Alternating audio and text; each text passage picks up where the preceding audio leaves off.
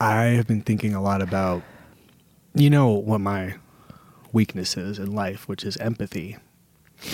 I mean, it's a great thing to have sometimes, and other times it's like it's a problem because you kind of want to understand why things happen the way they happen, and you kind of want to give people the benefit of the doubt.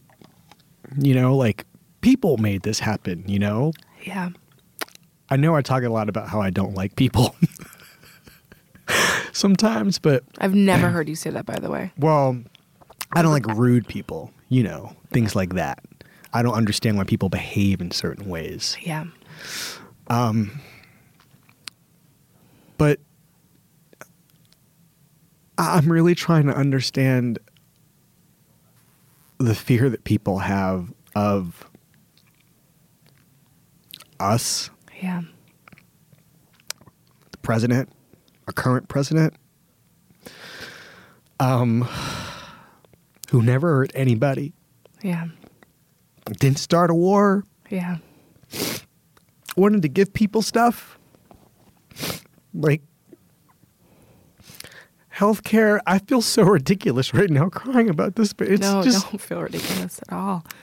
I joked this morning, one of the first things I tweeted this morning, and I told you when we came in here, was that I literally feel like that scene in John Carpenter's They Live, where you put on the glasses and you see... Oh, Roddy Piper. Yeah, and he's like, oh my God, he sees the world for what it is. I can't get that out of my mind. I loved that movie when I was a kid because it was so damn scary that everything might just be hidden in plain sight. When I was a kid, that fear was so delicious. That thrill was so fun, and now that this is it. It's really hard, and I have flashbacks 2000. I have flashbacks 2004, but I'm at a point in my life where my girlfriend said to me this morning, like, so if we want to have a family. And I just can't, it's so hard. I don't know. It's just really scary. It's just. Yeah. I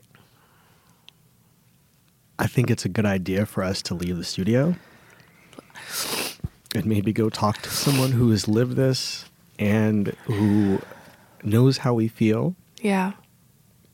This is not a time for me anyway to talk to a pundit because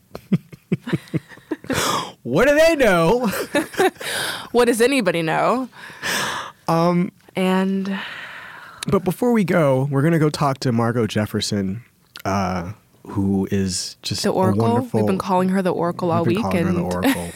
She's just a wonderful person. She's brilliant. She teaches at Columbia. She used to work at the New York Times. She won a Pulitzer Prize for criticism. Wrote an incredible memoir called Negroland about growing up in the 50s and respectability politics and coming of age as a Black Southern woman.